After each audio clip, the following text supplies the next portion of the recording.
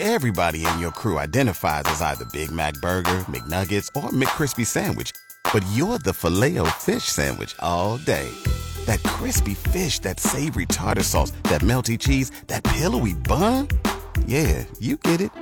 Every time. And if you love the Filet-O-Fish, right now you can catch two of the classics you love for just $6. Limited time only. Price and participation may vary. Cannot be combined with any other offer. Single item at regular price. Ba-da-ba-ba-ba.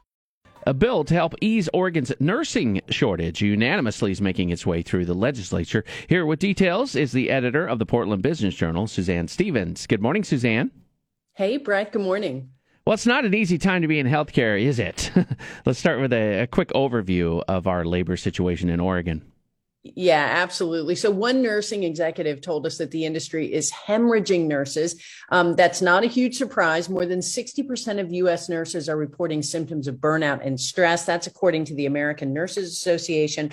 Another national survey found that 21% of nurses indicated that they would leave their current job within the next 6 months. So there's a lot of fear. There's a lot of potential burnout. There are issues right now, but as that second percentage shows, there's a lot of concern in the industry that the problem's only going to get worse. Yeah, I mean, really, would you want to be a nurse? I don't. It's tough. So what is the state doing about this?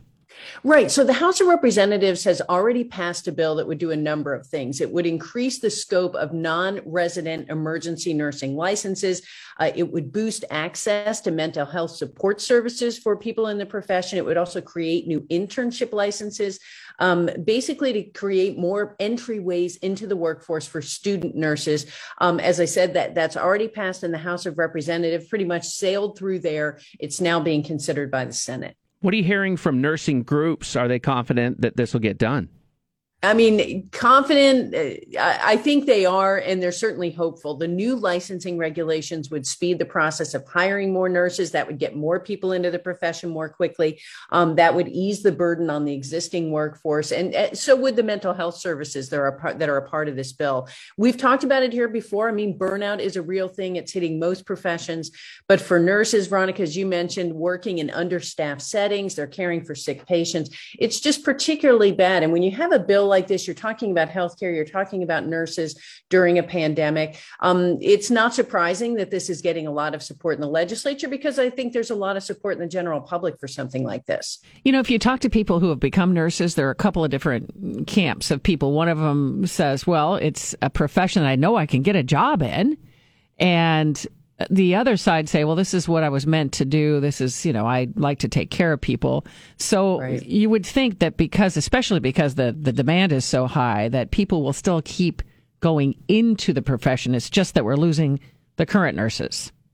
Yeah, I mean, there's also, I think, a slowing of the number of people signing up to go into nursing. And because I think you're right, I think there is a divide. The people that are going into it because they know they can get a job, they feel like there's good stability there. Those are the people who are maybe questioning whether they want to go into the profession or not. The people who are like, I was made to do this, they're going to keep flowing through the system. So there's a lot of work that needs to be done within the healthcare workforce to really make sure that nurses are paid a fair wage, that we're hearing about a lot of labor issues. So there are going to be a lot of things to work out. This bill, though, should help build up the workforce and offer some support services to those that are already in it. Good stuff, Suzanne. Thanks as always.